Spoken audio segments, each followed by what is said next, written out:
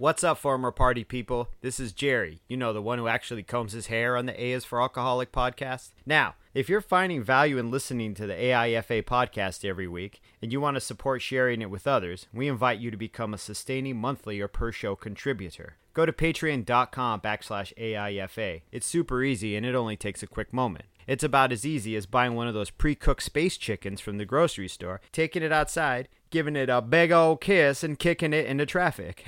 Why would you do that? Anyway, you do you, and I'll do me.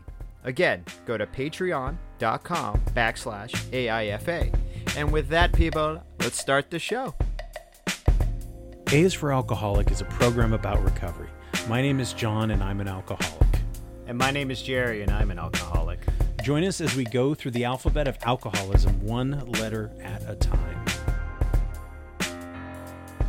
What's up, former party people? It's two dudes and a pizza place coming to you live and direct from two separate bedrooms during the big game day. You're gonna get sued. By who? By the y'all ready for this players? By Unlimited.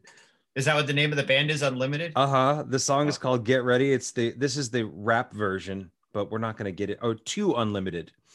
Oh, we're not going to get that far into the song to hear the rap part of that. You're playing that song because we're recording on Super Bowl Sunday. Yeah, that's all.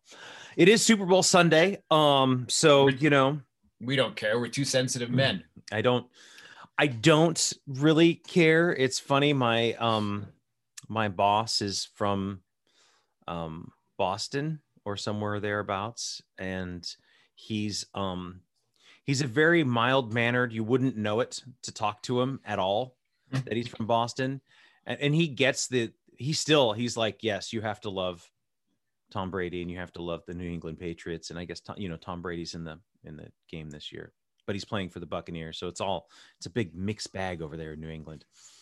All I know is Tom Brady is an old ass racist. That's all I know. Mm-hmm. He's old and racist. There you go. Yeah, that's my hot take. Old and racist. Old and racist. The Tom Brady story. He's all, would you like some insurance? No, not you, brown people. Mm-hmm. Or what's the what am I thinking of? What was I don't know. Chicken parm, you taste so good. Who was that? I don't know. Is it chicken parmesan ad? Is there fast food? Is there fast Italian food? I wonder if there's fast food. The for Barro's Italian. in the mall. Oh shit! Yeah, I forgot about Sbarro's. They changed the name to Barro's though now, right? Didn't they take the S off? They didn't like the S? I guess not. Well, at least in Tucson they have fast food. You're right. The Italian fast food chain here is called Barro's. Barro's, okay. Yeah, BAR. Anyway, I don't know what that has to do with recovery, but I guess so. I don't know what it has to do with recovery. Chicken parm, you taste so good. It's a State Farm or something like that, but I think that's Peyton Manning. It's a different quarterback selling insurance. Oh, that's the guy. So, okay, see, I get them all confused because all those white dudes look the same to me. They kind of do. Hot takes. I'm full of hot takes today, dude. Yeah, I'm feeling sassy, dude. Well, Jerry, I do have a big question for you today. Well, maybe not. So let me set the stage. Because H is for, hey, that's my recovery. That's my program you're talking about there, or something like that. You didn't even have a full sentence for it. It was just, hey, or something like that. No, well, okay.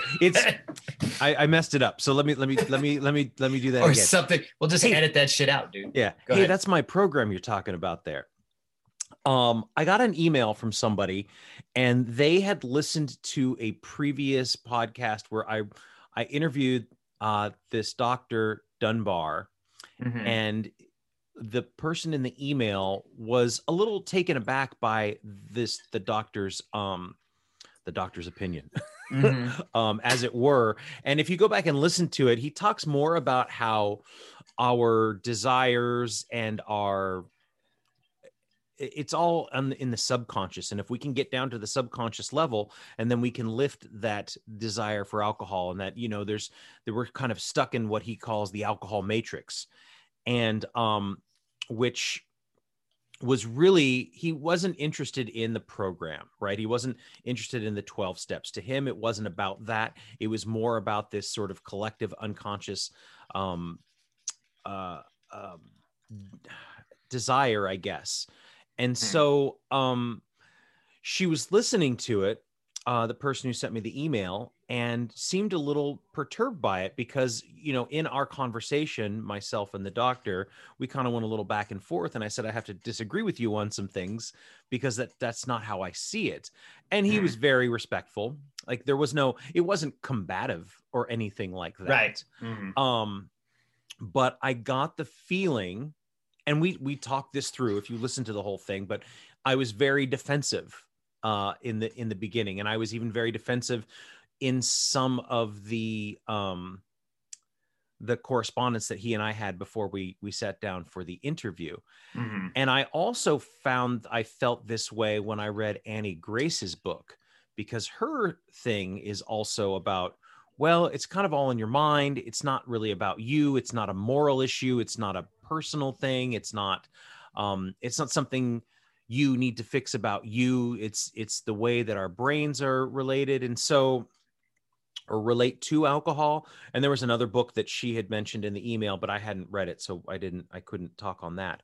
But this idea that it's not you, Jerry, it's alcohol, it's the world, it's society at large, and that you need not necessarily go dig up all your dirt to get better.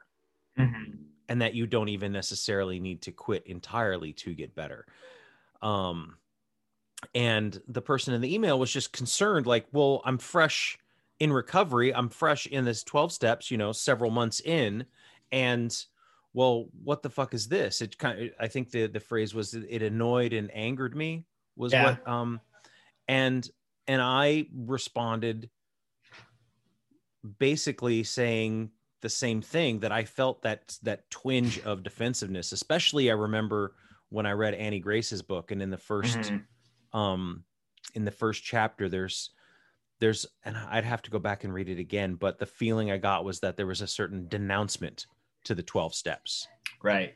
And I don't know if you've ever heard any of this, or experienced any of this, or any of the sort of pushback on the 12 steps. I mean, maybe you've watched some YouTube videos, or there's some people out there who are very anti 12 steps and say it's detrimental and it doesn't really work. And there's it's a lot about the moral failing of the person. Is the opinion of the 12 steps, or the opinion of the 12-step person who's being critical? I think it's the opinion of the 12-step person who's being critical. But wouldn't it be a moral failing in the sense of the 12-step as well? Because they're asking you to have a spiritual recovery. So would a spiritual recovery, the basis of that be some type of spiritual? Well, I guess spiritual moral failings are different, right? Well, I mean, well, here's my thing too, is that they're very interesting. Yeah. Well, I have plenty of moral failings. Yeah. Now, it was I don't want to say it was all, it was all a direct result of the alcohol that I drank, but pretty much like 99.9%, you know, maybe a little bit less, but you know, it was those moral failings they involved alcohol. Right. But were they not things so I guess what's I never read Annie Grace's book. I never read Annie Grace's book. Okay. I've listened to a couple of her little podcasts. Okay. And I don't mean little in a demeaning way. I mean little, like they're short podcasts. Yeah. And I can relate to people being critical of the program because everybody is an individual. So saying that this one size fits all thing is kind of really simplifying something that's really complex. But and we've talked about before the podcast, you know, my opinion of alcoholism and recovery is it's the hardest, easiest thing you'll ever do. You know what I mean? Because it is very complex and very simple at the same time. It's very strange. I think being critical of the program in of itself, because it's the program, is putting the cart before the horse, because it's just another tool you can utilize. And if you're only looking at like your hardcore AA people who are inflexible and, you know what I mean, or being fucking pricks about it, then you're looking at the wrong subsection of AA. You're just looking at like a little portion of it. Right. I didn't listen to your podcast with Dunbar at all either. I just don't really listen to the podcasts after we do them because I feel weird about it. No, I rarely do. Fine. I do. So I'm not asking you to be critical of these people in particular, because I don't think that that's fair. And no, it's not, because I couldn't talk to them face to face anyway. And I don't think that that's helpful. Those are just the two examples that I have. And then there's the one that's recorded. And yeah, so I'm not asking you that, but in general, there are other theories as to why we are addicted to alcohol, or whether or not we are actually addicted, and maybe we can just make a choice to not drink. If the opinion of it is it's all physiological, it's kind of right in a sense if you want to really break it down to its core, because all we are is our brain, right? I mean, there's outside forces, outside things that affect us. They affect the way we think. They affect our thought processes, our problem-solving processes. But at the end of the day, it's all your brain. It's the thing between your two ears that makes you an alcoholic. It's not the alcohol that makes you an alcoholic. It's the thing between your ears, because it could have been cocaine, could have been the thing you were super enthusiastic about, or having sex with randos, or fucking eating too much. Do you know what I mean? Like, it's the obsessive compulsive behavior. Our flavor just happens to be alcohol. Correct. You and I and this bigger group of people. And so I think for me personally, it was trying to find a way to cope with that and to live life without that. And being that it's so prevalent within our society, it was very hard for me to live a life outside of that. I don't know if it's easier in a sense for, this is weird ground for me to tread on. I wouldn't say it's easier for an opioid or someone who's using an illicit substance for them to get sober or recover, because that substance, you have to go through more steps to acquire the substance. So for them, I'm not quite sure, because I haven't experienced that, but it's almost like this matter of avoidance could be easier. It seems like just don't hang out with that crew of people that are all doing dope. You know what I mean? And it'll be fine. It's not like you walk into a Dairy Mart and they have dope that you can buy.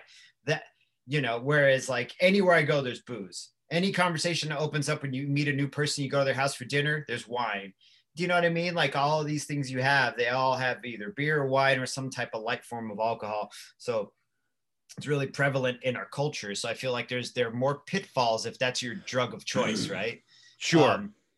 So I guess I kind of went off on a tangent, but because the caffeine is kicking in. But I feel like if someone's telling you, hey, it's all internal, it's all in your head, they're absolutely right. It is all in your head, because that is, in my opinion. But I don't know. It's one of those things though. So I guess if we're talking about the avoiding the spiritual aspect of it, right? I feel like that's aspect part is of it, super fucking weird to me. And it always has been weird to me. And I still meditate and I still say my little prayer as a form of respect and gratitude, right? But the spiritual aspect has always been super weird to me, because when they wrote the fucking 12 steps, it was the 30s and God was in everything. Yeah. The Christian God was everywhere. Yes. Imagine if they wrote the 12 steps in 2020. Do you know what I mean? It would be a whole different, I wonder if it would even be the same program, and the fact that AA is inflexible and they will not change the steps to go with the times or change the message of the meeting, I find really disappointing in the program, because things need to change. Right. But now you say that now. And so this is another thing that I wanted to kind of differentiate, because you say that now with 6.5 years of sobriety. Right.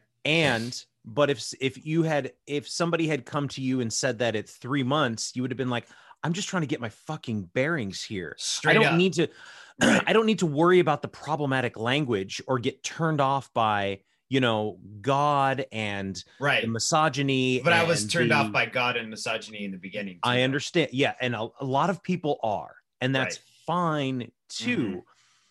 But you were at a point, just like me, so fucking desperate. The gift of desperation. The beautifully hey, happy birthday, kid. Happy birthday. Did you wake up outside crying? Happy birthday. Here's a gift. Oh man. I'm just glad that one time I do remember waking up outside. It was summertime. Dude, I would do it all the time. That's why I always use it as my example, because part of my blackouts were like I'd be outside. Like, how the fuck did I get out here? Anyway, hot as fuck in the backyard. It was summertime in Oregon. Dude. Steven was nice enough that all he could do was like just throw a blanket over me and just pat you to sleep, just like there, basically. Little bear. Good night, moon. Good night, moon. But so in those early days, I could not have conceived of sitting there and being critical of the structure of the program. Correct. That I was simply trying to explore. Like, it wasn't even that I was feeling good about it. It wasn't even that I was feeling like I was reaping any benefits from this. I was still trying to like wrap my head around the idea that, what do you mean I'm never going to drink again? Ever? Like, I guess so, because, and then, getting the tiniest little bit of momentum. And I was like, right. Okay, well, I just need to stick with this for a little while longer and I'll figure it the fuck out, because nothing makes sense. Nothing made sense when I was drinking, made a terrible sense. And nothing makes sense now. And I'm trying to understand this book that somebody gave me, that I saw somebody who I knew personally, you and one other person, who was like, John, you got to try this, man. Like, I don't know if it's going to work for you, but it did something for me. And then to see that and go, okay. And that's what allowed me to look past those things that I'd be like, yeah, I don't know what's up with this. That's fucking weird, sketchy, right. shady, whatever.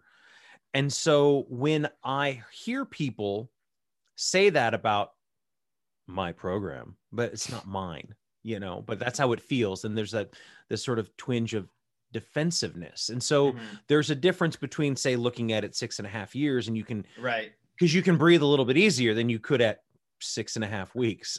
Right. Yeah. For the most part. Right? Right. I mean, I'm not looking for any port in a storm at this point. I've kind of found, you're right. Found a comfortable groove to be in, but people have to be critical of the program. I think you have to be critical of the program. Even early, you have to kind of be like, this shit is a tiny bit sus. Like you have to be, but you also have to embrace whatever's going to get you fucking sober. That's a great point. Because in the very, very beginning, I took it as my whole perspective was, I'm going to do this like an investigative journalist. Right. Because I don't think this is going to work for me. So I'm just going to be very curious. I'm going to be very critical. And I did all of those things. Yeah. But as step by step and day by day, I was like, oh, I kept looking around and I'm going, oh, I'm not drinking anymore. And then a little while longer, oh, the drinking dreams have stopped. And then a little while longer, I was starting to feel good in the mornings. But is that working in a program, or is that just not drinking for that was not time? Drinking, but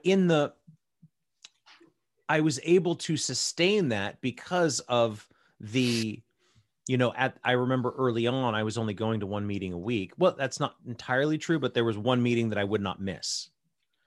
And so it was that, and then some cursory, flipping through the book before I actually started doing any sort of real work. But yes, it was not drinking, but I was barely remember reading the book the first time I read it. The big book, I barely remember reading it. Like, I literally don't even think I read it. I think I just looked at the words and turned the pages. They were like, take notes. I'm like, take notes on what? Like, what the fuck is this? I've read the big book so many times at this point, and not because I like the big book.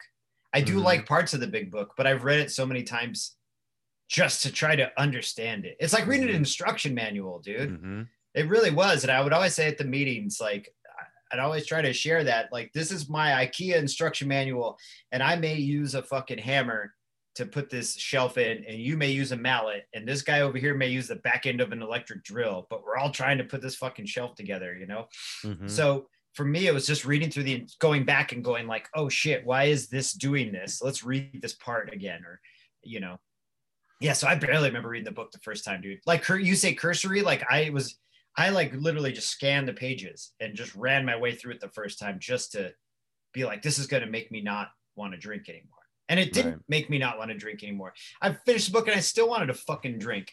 I went to meetings for months and I still wanted to fucking drink. And they were like, it's because, nobody was telling me shit because I didn't really talk to anyone. But I would read online, and then I would get from the speaking tapes and shit, or the podcast I listen to. They're like, well, you're not working your program correctly. And I'm like, I'm doing it to the best of my ability.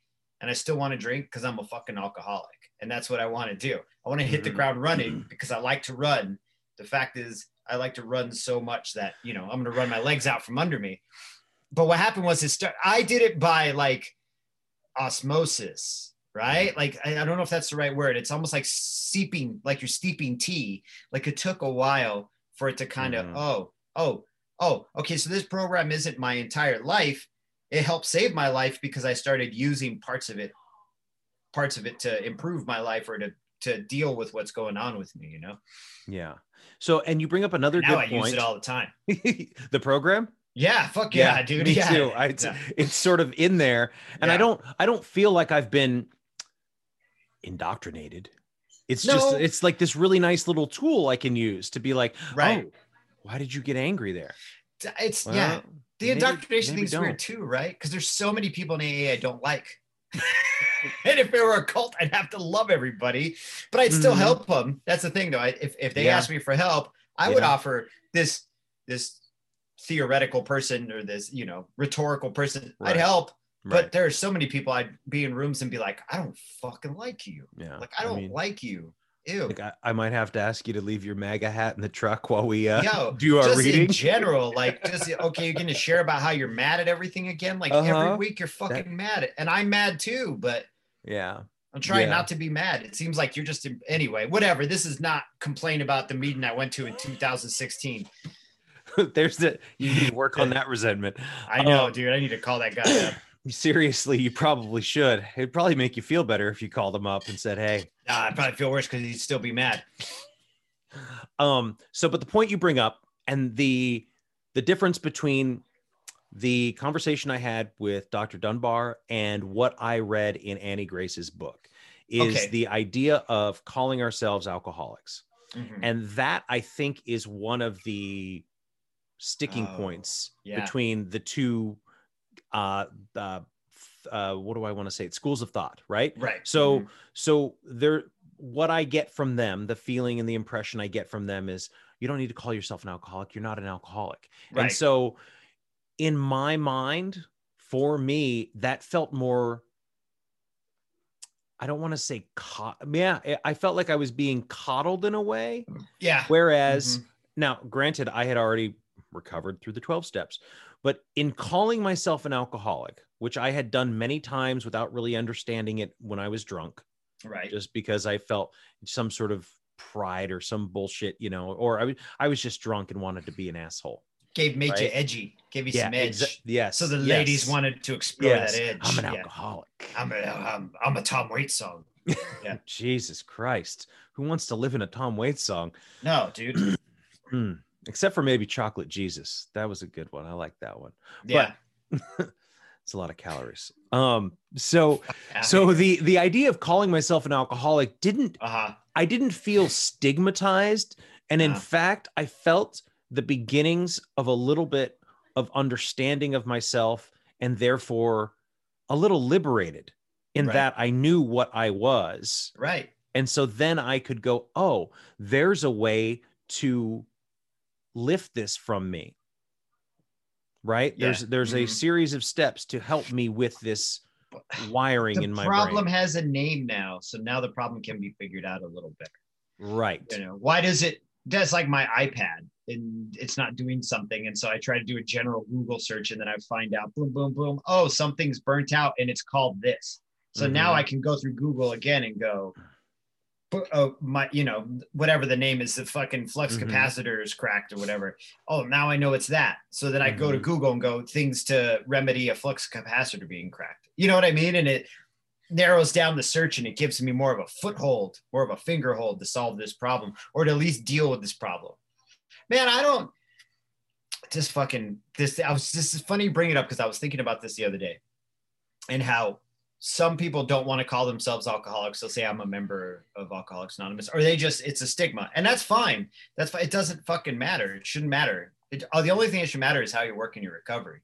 Like even with the like I said, I haven't read the books, but at the same point when someone's saying you're not an alcoholic, like that's not up to you to determine how I call myself. Like it's none of your fucking business. I could call myself Tony Shalhoub. And that's the way I'm fucking rolling forever. It doesn't matter. I could be Monk, kiss my ass, like I'm an alcoholic. That's the problem I have. You may not like it for yourself, and that's fine. I won't call you an alcoholic. Your show would be called Drunk. Exactly, right? And it just show up loaded and be like, the opposite of OCD, knocking shit over, can't figure anything out. Stealing cheese and broccoli from the cheese plate, put it in my suit pockets, you know, like, but my determination of what I am, if it's not offending anyone else, do you know what I mean? Or intentionally trying to ruin someone else's day, shouldn't be a problem to some people. But I can also see the reasoning that it can be an excuse. But then again, excuses are like the fucking mainstay of being an alcoholic.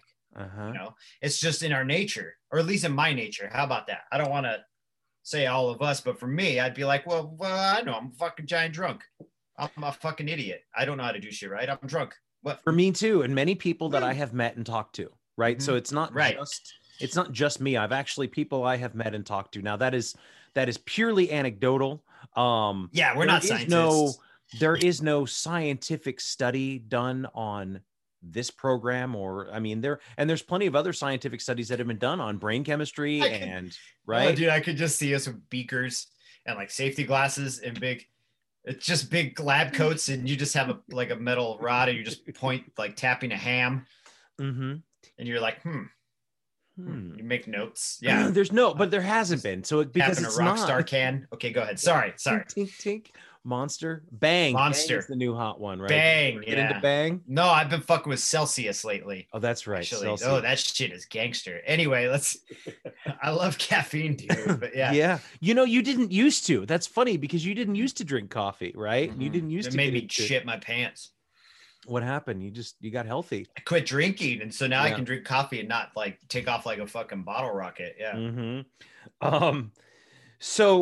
So it's the stigma versus, for me, it was the liberation. And this is just my personal experience and the anecdotal evidence that I have gathered from the people that I have spent time with, right?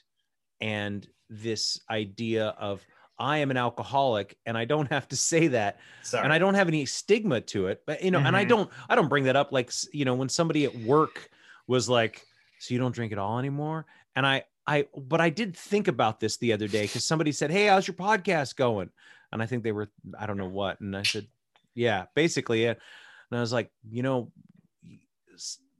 why can't you drink anymore, John? And it's like, because I will ruin my life. I will lose this job, any relationship. Friendship, right. It's because when I start, I can't stop.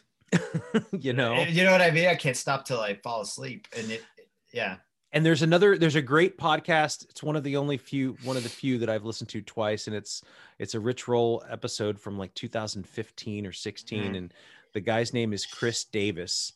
And I highly suggest, if you go and search for it, if you're interested in alcoholism at all, and you go listen to this, he's awesome. And it was, you love that dude. I do. I like Rich Roll. Have you emailed him? Not you yet. You can't find him, huh? He's kind of person incognito. He's like one of those dudes. It's hard to find of it. Well, I mean, I think I see him on Twitter. He's probably got his own podcast now. Who, Chris? Not Rich Davis? Roll. Oh, yeah, Chris yeah. Davis, yeah. No, I couldn't find him. He's totally incognito. But he said something to the effect of, he's like, I'll ruin my whole fucking life if you give me something to drink. I'll burn it all to the ground. And he's like, you think that sounds dramatic? Why don't you buy me a drink and find out what dramatic really is? Exactly. Right. Exactly. I love that. That right. hit home for me. Mm-hmm. And I'm an alcoholic, and that's fine. I don't need to go telling people, I don't need to say it makes company, right? My name is John, and I'm an alcoholic. And but see, it's almost like alcoholic becomes part of your name, which is fine. It should not be, right? Because if you're allergic to fucking penicillin, you have to wear a stupid bracelet so the AMTs know not to fucking fill you full of penicillin. So why would I not have a bracelet? I mean, I don't have to throw it in. Yeah, I don't need an alcoholic bracelet, but you know what I mean? Like, why would I not just, if someone asks, why would I not just be honest about what kind of animal I am or what hey, I'm Jerry, I'm allergic to penicillin, which I absolutely am allergic to penicillin. Hey, I'm allergic to bees, Right. You don't got to wear a t-shirt that says like bees. Oh, that you want the life I'll alert? get the bracelets. Well, I'll get the bracelets on the merch store here pretty soon. So that they have the life alert with the little button, and instead of I followed and I can't get up, you can be like, I've fallen off the wagon. I'm falling off the wagon. And I can't get up. I've never had a problem with it. it's all personal preference. I guess I feel like it's not necessarily irresponsible, but it's kind of patronizing. I guess I feel really similar to what this person who wrote you this email. I guess I'd have to read the email, but that it's like, don't minimize my journey through this thing. I feel like when I would get defensive, like when I would read the orange papers online, which was really critical of AA, especially in the beginning, I would feel really defensive because I'd say, well, it's working for me. And so why would you read them? Because I love to be outraged, just like I fucking watch the news about stupid ass Trump and get all fucked off because I was like, man, I love being mad. Let's hear what this asshole has to say about AA. And then I'd read it and he'd be like, well, it's full of sex predators and blah, blah, blah. And I'm like, everywhere is full of sex predators. What, are you going to fucking not go to Outback Steakhouse because it's full of sex predators, you ding dong? Like, but then again, Outback Steakhouse is also not offering you recovery. No. People dilute things. People fuck things up. You put people into anything. They co-opt things. They hijack shit. Things. They write programs that aren't perfect because people aren't perfect. Right. Like Bill W. and Dr. Bob wrote a program that was really fucking helpful, but it's not perfect. It's not perfect because nothing is perfect in this world. That's the thing. I think as human beings, we expect perfection, but there's a child's laugh. Well, it depends on what fucking kid is laughing and what the context is. Yeah. If the laugh's coming from under your bed at 2 a.m, that's not perfect. You know what I mean? It's pretty fucking and you have no children, or if you have a child, you know, but either or. You know, but your daughter laughing her ass off playing with her friends, that's great. You know, so there's no perfection, you know. So to say either way that AA is absolutely flawed and it does not work, buy my snake oil, try my thing works better. That's sus. That's mad sus. And to say AA is the only way, you can only do the 12 steps this way, and you need to fucking get up and pray on your knees and then read 12 and 12 and then read the big book and then all this shit, and you need to do it this way or you're going to get drunk and die. That's suspect too. You got to find your middle groove in there. And maybe skepticism, a little bit of faith. Skepticism, but also faith, right? Yeah. And that's kind of too where I found my groove. And this when you talk about this, the hardlining and the just the pounding in of either or, right? It can't, and you may find that something in this 12-step program doesn't resonate with you, and you're like, I can't fucking get back there. That's garbage. That's trash. And then this other person says, oh, hey, well, maybe this might help. And you go, oh, that's exactly the help I needed. So why wouldn't you use that? I mean, I wouldn't fault you in the slightest. Now, that being said, skepticism, faith, that's been something for me that I have found in the last, several years, some flexibility in the foundation of my faith, right? In that, oh, okay, I don't need to be a hardlined proponent of one particular way of doing something for every single person because you're going to die, Right. That's ridiculous. That doesn't help anyone. It only serves you and your superiority. Yeah. Yeah. So that's my opinion of it. Yes. Not you. I just mean rhetorically you. I don't know what you do. I know what you do. You make weird cooking videos. That's what you do. I do. I got 16,000 hits on that fucking banana oat cake. That's insane. Yeah. Let me talk to you about your banana oat cake video. Cause I was watching this in bed the other night with my wife and I was like, there's 2 shots that bother me. And I'm only giving you a critique as a friend. Please. First of all, when you have your timer up, just wipe down the oven. Just wipe it down. There's secondly, when you open the oven to pull the oat cake out, it's just your bare ass feet. Put some shoes on, John. Don't be making oat cake in your bare fucking feet. And I even looked at Megan and I'm like, I don't want to look at John's foot next to the oat cake. And Megan's like, making me hungry that I got to. And Megan's like, she's like, it's a really good video though. The oat cake looks good. And I'm like, but not John's foot, his bare foot. I'm like, who cooks in bare feet? I can't even be in the kitchen in bare feet. It grosses me out so much. I have to put shoes on to go into the kitchen. It was killing me. Critique. I went down the Johnny rabbit hole. Yeah. Starting with like you're shaving the beard off video, which by the way, your hair looks really nice. Thank you. The way you did it, it was funny though, because you just went from bigger beard to smaller beard. And I'm like, man, if I were there directing, I'd be like, we're shaving you bare. The whole thing. We're shaving you bare like a fucking baby. Because it'd be such a dramatic. I thought about it, but right. But I'm not there ready directing. for that. I'm like, John, but the song, it was haunting. It was funny and haunting. That was what I was going for. It was the funny. Hair, and then I realized that I was like, John's trying to creep me out and make me laugh. So now I get it, you know. It's a bit of a troll. How many views did you get on that oat cake video? 60,000? 16. Oh, 16. 1 That's 6. not bad though. It's not bad for a guy who just usually films squirrels in his backyard. I couldn't believe it. I was like, I went from 17 subscribers to 67 or something like that. Nice. Who the fuck are these people? You just got to put your feet in every video now, dude. I guess. And I posted it on, and we'll get back to the recovery here in a second, but I posted it on Imgur. Yeah. So one of the comments was, that thing looks really delicious, but I'm going to need you to do me a really big favor in the top of your microwave, dude. Yes, John. I'm just saying. I didn't realize how dirty it was. I'm sorry. Also, I'm going to make a recommendation to you, YouTube, that I think you'll like. Have you ever watched You Suck at Cooking? No. Great. Watch his videos. I'm telling you, his videos are phenomenal. They're the only really cooking videos I really like. They're funny as fuck. He's a really funny guy. And his kitchen's a little dirty, but there's humor in it. So when you get off the podcast, you get time, just look up You Suck at Cooking. You Suck at Cooking. Yeah, and just keep an open mind. Me and Olive watch it all the time. That being said, I'm glad you were sober enough to make your oat cakes and your bare ass feet. Put some shoes on. Get some Crocs. Yo, get some Crocs.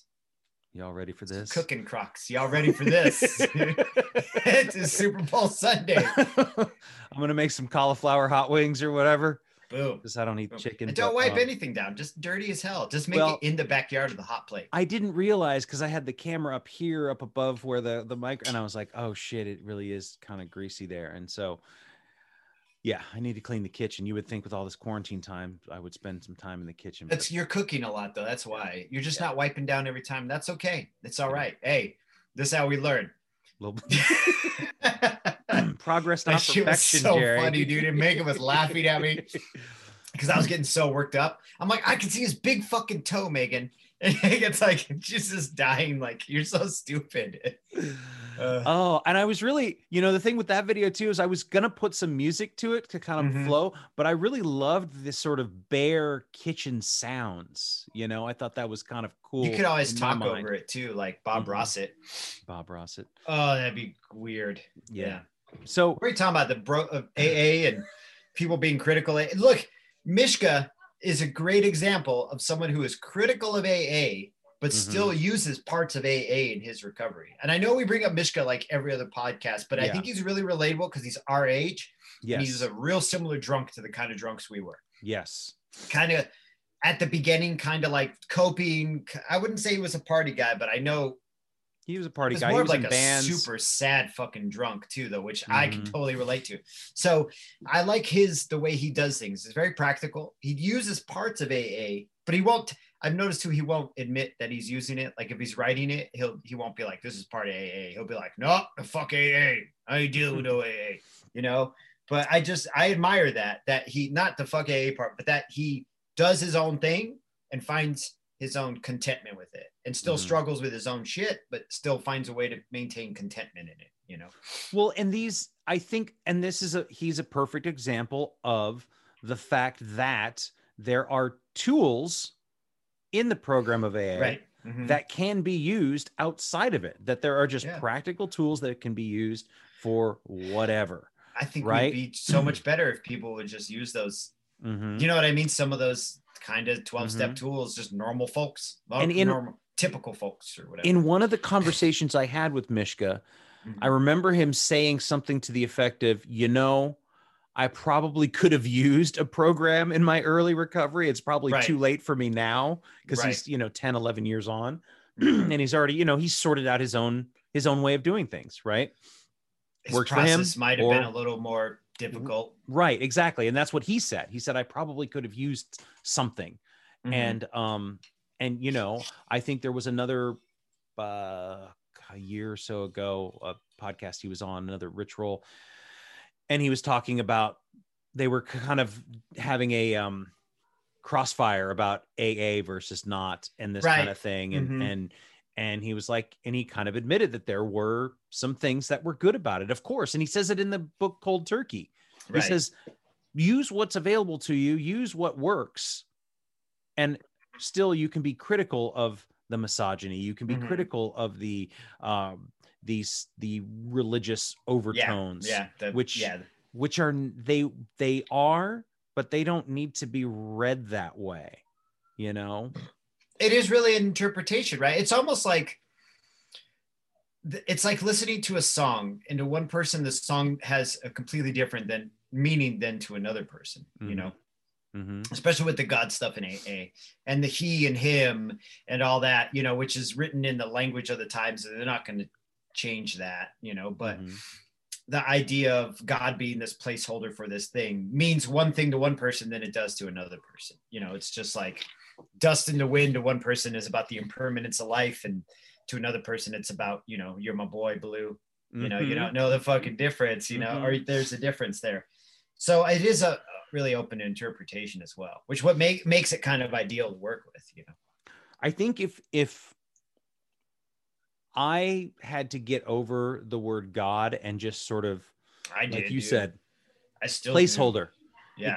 It's not important. You can put whatever word you want in there. There's no reason for me to let my deep and justifiable resentments toward religion get in the way of me feeling better today, right? In the way of me getting a little fucking relief from the pain and suffering that is alcoholism.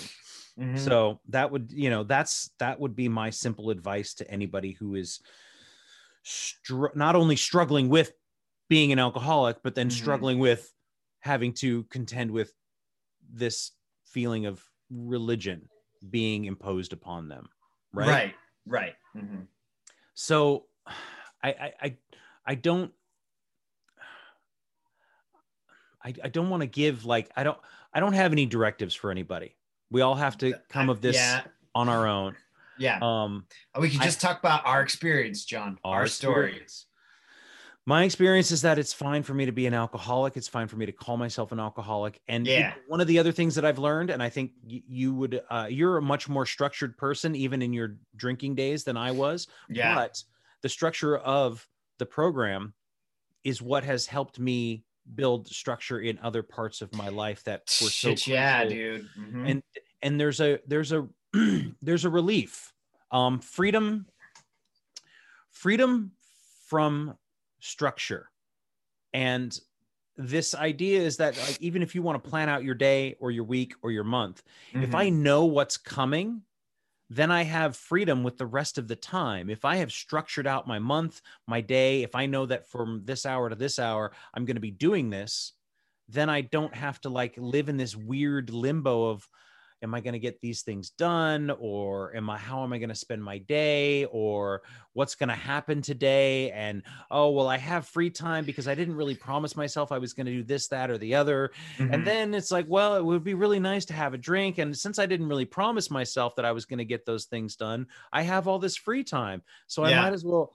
And so I think in structuring my days, in structuring my hours, weeks, whatever, I find I'm far more liberated than I am confined from that I learned in the program. Structure's weird, man.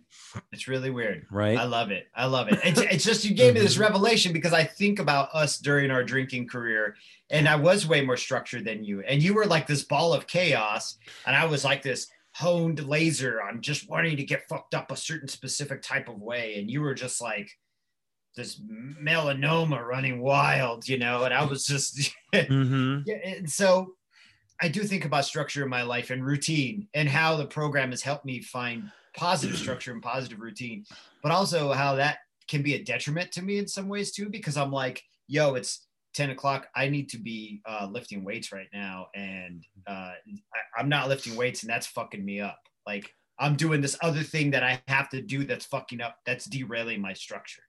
So it's, once again, like balance, right? Like we say, we got to waver between, you know, belief and skepticism, you know, faith and skepticism. Same with structure. For me, I have to learn it, but I'm not. This is what I'm learning right now, is breaking my routine, because I had such a routine before I moved to Arizona. And now it's like, I live in the fucking submarine and help homeschool my kid. Yeah. Until they put her back on hybrid learning, Yeah. Yeah. I mean, life is going to fuck up your routine. It always does, regardless, dude. Right? The fucked up part is it lets you get a routine. And then when you get comfortable, then it's like yoinks and pulls the fucking carpet out from under you. So I think that's where a little bit of flexibility can go a long way. And that you can say, well, I'm going to have to do this, that, and the other. And so if I really want to get the weightlifting in, I got to do it at 9 o'clock. Flexible, right? And Megan and I just had this conversation. It's so funny you said that, because she's like, you got to learn how to be more flexible, Jerry. Jerry, just got to be a little more flexible. And I'm like, I don't fucking want to, like it really was like, I don't want to. I'm used to doing it my way. Maybe everybody needs to flex to me. Maybe it needs to be flexible for me, which is total drinking, Jerry. It's everybody else's job but mine. We all got to change for me. The world has to change for me. It owes me. I'm the center of it, Got to take yourself outside of it. You're going to be sitting in that chair for a long time waiting for that. I mean, like nothing happens, right? Yeah. Well, and I guess too, when I think about the topic of this conversation, and I think about me having to defend, like, I don't feel like I have to defend my recovery or defend my way of doing it. Yeah. I don't anymore. I mean, maybe in the beginning there might have been, I had a pretty good support system of people. There wasn't anyone who was contesting me making my life better. Right. I think there might've been a couple like, really, you're just never going to drink again, ever. Like, this is not like just a whim, but nobody ever actively was like pointing a finger at me and saying, you need to do it the right way. And so I've learned that I don't need to defend it. And so if somebody wants to talk about it, that's fine. If somebody wants to say, I found a different way, I think I found a better way. And I'd be like, that is fantastic. You should do that. Huh? Like, I just don't think that I need a better way. I am always interested in a deeper understanding of myself. Of course. Yeah. Right. Yeah. You're constantly exploring yourself. I don't mean that as a joke. It's both ways. That's though. Good. It is good. It's yeah. Good. But you are though. I've noticed that you do the work. You know what? You do the work a lot more more out loud and out forward than I do. Like the stuff you're doing, your internal psychological work, you're like, boom, you're kind of doing it. It's hard for me to explain. What do you, so like, what do you mean? Is there something, what do you see? What am I doing? You going on a journey of John, and you're kind of letting everybody look at it. You're like, check this out. This is what I'm doing. Like, this is my way of changing, or this is my way of, my thought process is re-knitting and reworking itself. And you're like really transparent about it. That's the word I'm looking for. You're very like, boom, this is how I'm doing this. This is what I'm doing now. Come along with me on my social media journey. Check it out. You know what I mean? And I was like raised really weird about feelings. So I like hide a lot of shit. I like kind of opaque about things. I only let you see what I want you to see of it, And so I've always admired that about you, is that you've always been very transparent about like I've always been super open about my alcoholism. How could I not be? I was open about my alcoholism when I was actively alcoholic. So what's the difference, But as far as like the psychological process, and I think maybe it's because you do run the AIFA Instagram and shit. So that's coming from you and your heart. You're like writing in these unprecedented times of alcohol or whatever fucking thing you're writing. But I know it's coming from who you are as your person, where I'm more like brush it off. Like, yeah, I'm a big drunk. Where the fucking circus peanuts or whatever stupid thing I'm saying, and it comes from a lot of opacity on my end, because I'm like, I don't really know how to really comfortable with that shit. Like when you told me earlier about this group that was using our podcast as the centerpiece for their discussion, this AA group, and you're like, oh, and I recommended them the one where we read the letters to our addiction, and I was like, my first thought was, fuck, I'm gonna have a room full of men listening to me fucking crying about my alcoholism, and it made me like uncomfortable. I was like, ugh. Even though hundreds of people have already listened to it. Yeah, hundreds. I know. Right. But for me, like, it's so weird, man. My opacity is like super, like, I like lock it in. And it's just a personality thing that I need to deal with. Or maybe not. I mean, it's not necessarily a detriment. It can be, but it's not. I don't know. You don't need to change today. And You can be guarded and you can be more introverted, and you don't have to. I mean, I think maybe, we're sharing this to the world right now. Right. Right. Right. But exactly, you can be more guarded, and there's nothing wrong with that. I've just found, for me, being transparent about the things that I'm going through currently, I don't have a lot of people to talk to, Jerry. You don't, and you're really good at asking for help. And I think that's a really important thing in recovery, is being able to ask for help. And I had a really hard time asking for help. And so sometimes I felt like I had a tough go of it because I was embarrassed to ask for help. And that's a big thing too. I want to express, as far as in my recovery, is if I would have asked for help a little bit more, I think I would have gotten a lot more positivity out of the program. You would have gotten a lot more help. Yeah. Do you know what I'm saying? But I didn't want to ask for help because I didn't want to bother anybody. And I didn't want to be like, it's not a bother. And it's not a bother. That's why they're in that fucking room. But I'm like, no, bro. I'm just here for the fucking coffee, bro. You're back in the shoe section with the loafers, slippers, and sneakers. Dude. But here's the thing. When you talk about me being transparent or open, so we've talked about why we started this podcast and how originally it was a very self-serving thing. I wanted help staying sober. Right. I knew that I could trust you. So we started reading. I could at least trust you to show up once a week for an hour and listen to me. Right. Yeah. We could crack some jokes. We could talk about being sober. We could bitch about this, that, and the other, and then we could be on our way. So then I was like, okay, well, what's troubling me today? What's troubling me this week? What the fuck am I going through? I just want to figure it out. And, one of the other things that has helped me immensely is my morning writing. And I've kind of beefed that up a little bit, where I kind of just, a lot of times it's just rambling, but sometimes I'll solve a problem. And so in a lot of ways, the podcast is me going, what's on my mind this week? Or what are we thinking about? Or you'll come up with a topic. And so it becomes something that is genuinely, it's what we're feeling. Yeah. And so if I can sort that out, and then I'm a little bit better afterwards. So, I mean, ask for help. And absolutely. I think don't do it like Jerry did it. But if you can be, I don't want to say you, I have found it helpful to be transparent. Right.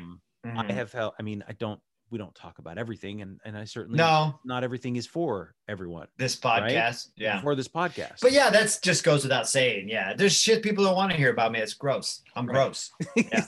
So I think that it's self-serving as much as, but then also it's great to hear from somebody and go, oh, you got something out of that? That blows me away. The fact that my dad was talking to one of his sponsees or one of his former, one of these guys that he was working with, and the guy's like, yeah, listen to your son's podcast. I think it's really good. Or the fact you sent me that email, that just every time I hear about someone getting something from this, or someone accessing this, and either negative or positive, it always trips me out. Because to me, it's just you and me. And it's this thing I do every Sunday at noon now in Tucson. And I'm like, all right, okay, I'm going to turn off Red Dead Redemption and do this thing, and that other people are getting something that's fucking crazy. That just trips me out. Yeah, it really does. And I think you get all the emails and you get all the comments and stuff. So it, you see it a little bit more than I do. I'm not saying it lessens that feeling for you, because I know you're also really grateful for it, and you know. Sure. I'm always amazed when some of you, whoever out there, when you guys, you gals, you folks, send us messages and stuff like that. I'm always just kind of I'm blown away, because still in my head at 5 years on, there's still a part of me that's like, you're just a fucking fat drunk asshole, John. Right. Right. And what do you got? 5 years? Wow. Big fucking whoop. 5 years, right. Right. So I have to, have to not listen to that person. And that was, speaking of the Instagram, that thing I posted last night, cause it just, I couldn't stop laughing. because it's that clip from It's Always Sunny in Philadelphia. Oh yeah, that shit is great. Yeah. And I think in the context of the show, it was actually a dance off. It was a dance off, yeah. Right. And that pirouette that Charlie Day does, that's not an easy thing to do. No, like he's the man, a good dancer. I think they're all kind of good dancers.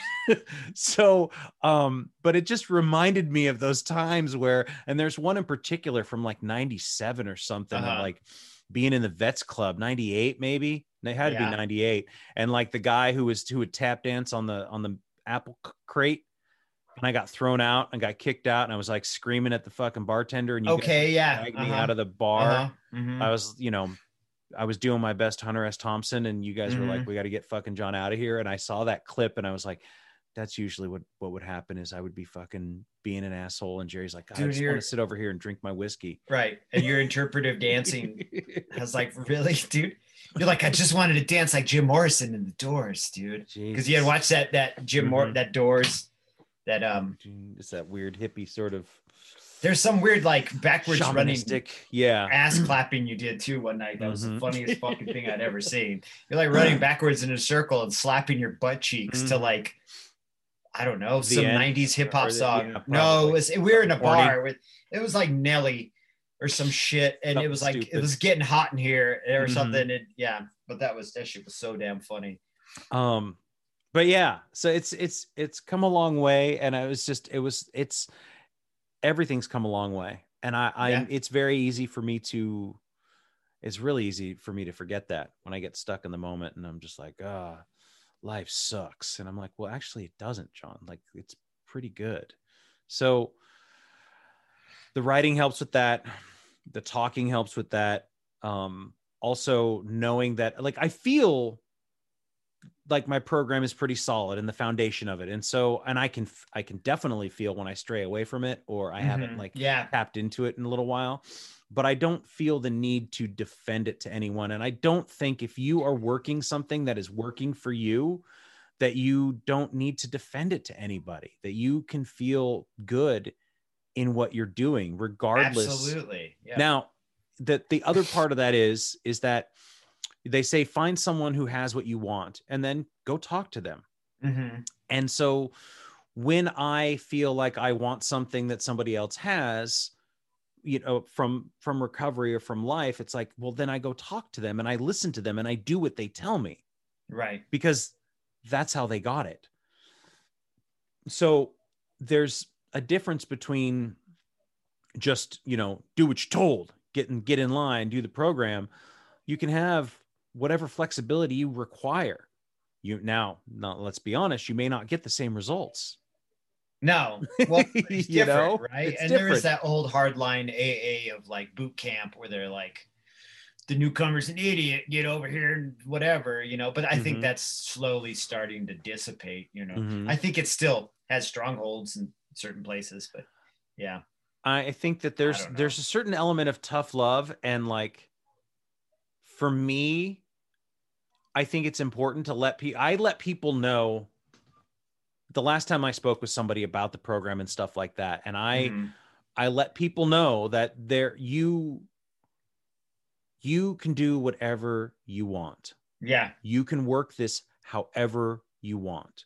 The only reason that I am sober and doing as well as I am today is because I worked it in this particular way, in this particular order.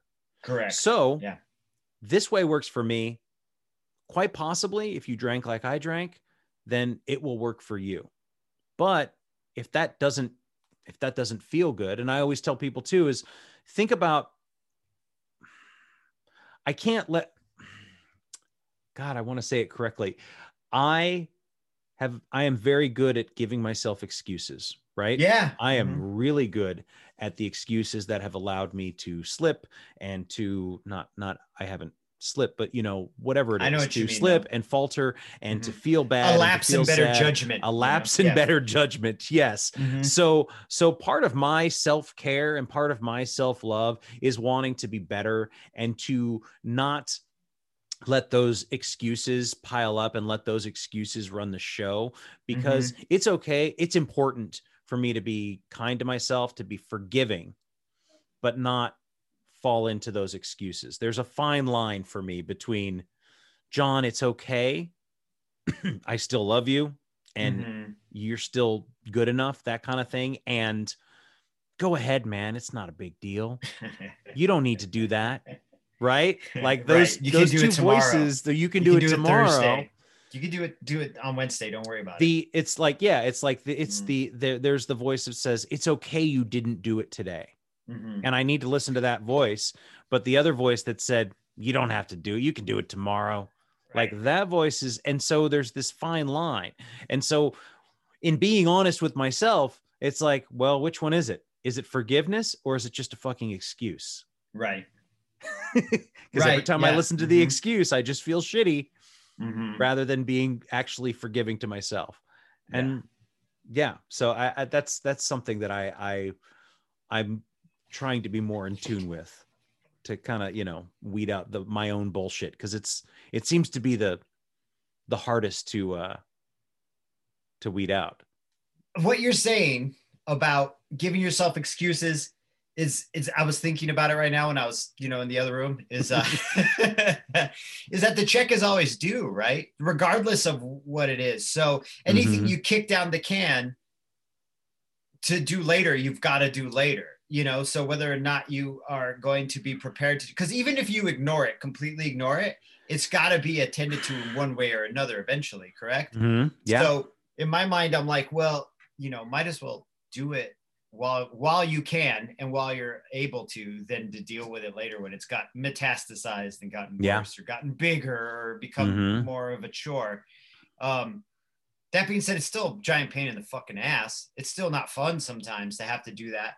It's so weird, right? Because we always talk about the ambiguous work of ourselves. Like, I'm working on myself, or I'm working on this, or I'm using the tools, you know? And the tool in my mind now, like I've said before, is I'm just living it instead of actually going through the Rolodex in my mind and going, okay, where is my coping mechanism? There it is. Do you know what I mean?